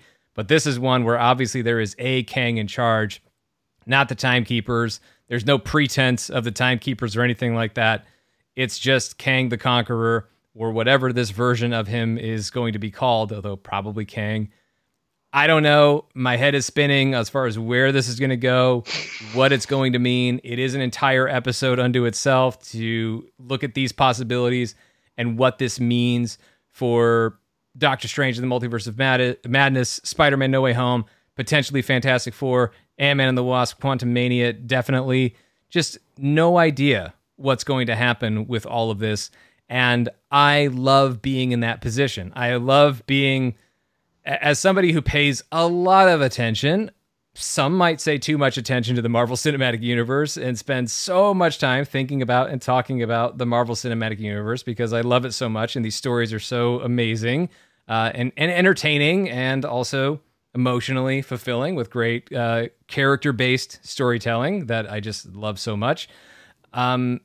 I still don't know what's going to happen. And I can't figure out where this is going to go, because there's too many options. You saw how many options there are. Here's the visual representation of like all those branches and branches having branches. Those are all the different directions that this could go from here. And I am just so excited about it. I was listening to a podcast today, and it was the like official D23 like inside podcast, whatever. and they were interviewing Kevin Feige. And on whatever day they recorded that interview, he was talking about how just that morning, they, the creatives, Marvel Studios, Parliament, and whoever else were like, had a multiverse meeting. They're talking about the rules for the multiverse and whatever, which if you take Kevin Feige at his word that meeting happened that morning, well, they already filmed Doctor Strange in the Multiverse of Madness. They already filmed Spider-Man No Way Home. They're about to film Ant-Man and the Wasp Quantumania, which means they should already know the story. So if they're still talking about the multiverse and the rules of the multiverse and preserving whatever rules have been established and are going to continue to be explored, that, yeah, this is a thing that's going to go on. We're in this for the long haul with the Marvel Cinematic Universe. And I have to tip my cap, the Kevin Feige cap, to not just him, but everybody who's wrangling this, because these are the ideas that shouldn't work. These are the ideas that before the MCU, we would have said, why would you even attempt this? There's no way the audience would be on board with this. You can't trust them to go along. You cannot trust them to go along with you on this ride with all these crazy comic booky things that they won't be able to keep up with. But that's just not where the audience is at anymore. The audience is up for this. They're ready to go. And also, while we're giving some credit, thank you very much to Spider-Man Into the Spider-Verse for the whole multiverse concept being a lot more mainstream, not just because of like box office success, which wasn't amazing for that film, no pun intended, but I think Netflix viewership and everything. We've talked about Spider-Man Into the Spider-Verse proving to be, I think, a very influential movie for the superhero genre, and I think there's certainly some credit to be given there, but also this is what Marvel Studios is doing. They told a story that was so much bigger than we ever thought it would be, than we ever dreamed it would be for superhero movies, with the Infinity Saga and the way it culminated in Avengers Infinity War and Avengers Endgame. And here they are going even bigger with what they're doing. Like I never cease to be amazed and astonished by what they do, by their creative ambition.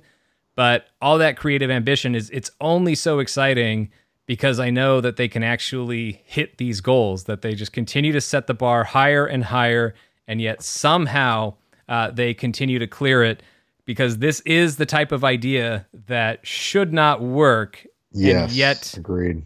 I have full faith that it will. I mean, I'm not giving them credit for achieving what they haven't, because they still have to actually prove it, but I have every confidence that they will, because that's just what they do. And it's the level of care that they put into these stories and the talent that they are able to find to keep coming in and freshening up these stories and just keep things moving and keep allow the MCU to just continue to evolve, from everybody that made the Infinity Saga what it was, from Jon Favreau to James Gunn, Ryan Coogler, Taika Waititi, the Russo brothers, and so many more, to now what we have with Jack Schaefer and Matt Shackman. Congrats to him on getting a new Star Trek directing gig for WandaVision.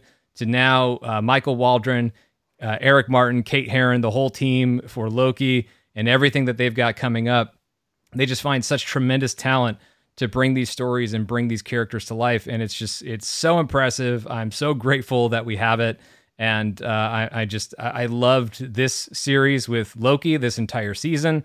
I love all the possibilities that it has opened up with the way things ended.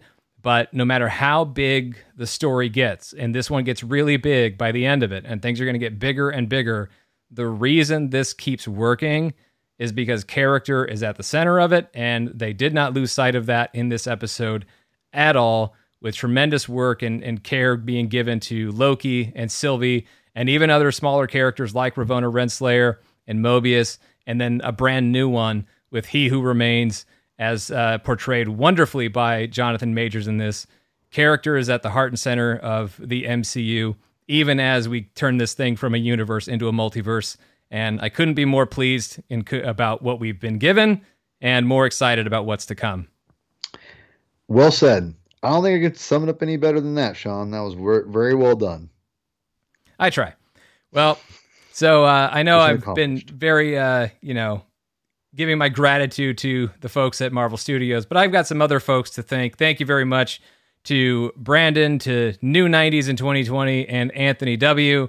for being some of the latest patrons over at patreon.com/Sean Gerber, where we have exclusive podcasts like the Patreon credit scenes, which for episode 211, hour-long episode. So after a 3-hour Black Widow spoiler review, an hour-long Patreon credit scene talking about the What If trailer and Black Widow financial performance. That's not just box office anymore. Also contains this new phrase, consumer spend, that we're going to have to start thinking about now with Disney Plus numbers.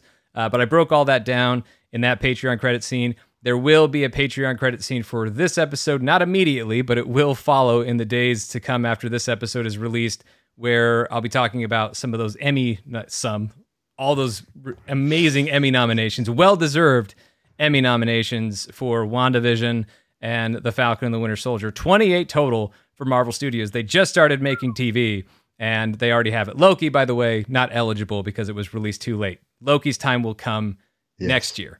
But for WandaVision, The Falcon Winter Soldier, congrats to all who were nominated and all who weren't, because they all did tremendous work making these shows so great with WandaVision and Falcon Winter Soldier and now Loki. So you'll hear me talk about that on the Patreon credit scene, which will be available at patreon.com/Sean Gerber. And you can get a private RSS link that goes into podcatchers like Apple Podcasts. And then make sure you're following us in all those places you can. We are at MCU Fan Show on Instagram, Twitter, and Facebook. Paul, where can they find you? You can find me on Twitter at Herman22 with 2 N's, aka P-Thug. Also follow my YouTube channel, The Comic Binge. Also the Twitter page, also at Binge Comic. I'm on Instagram and TikTok. You can find me on those places if you search hard enough. I'm too lazy to even say it right now.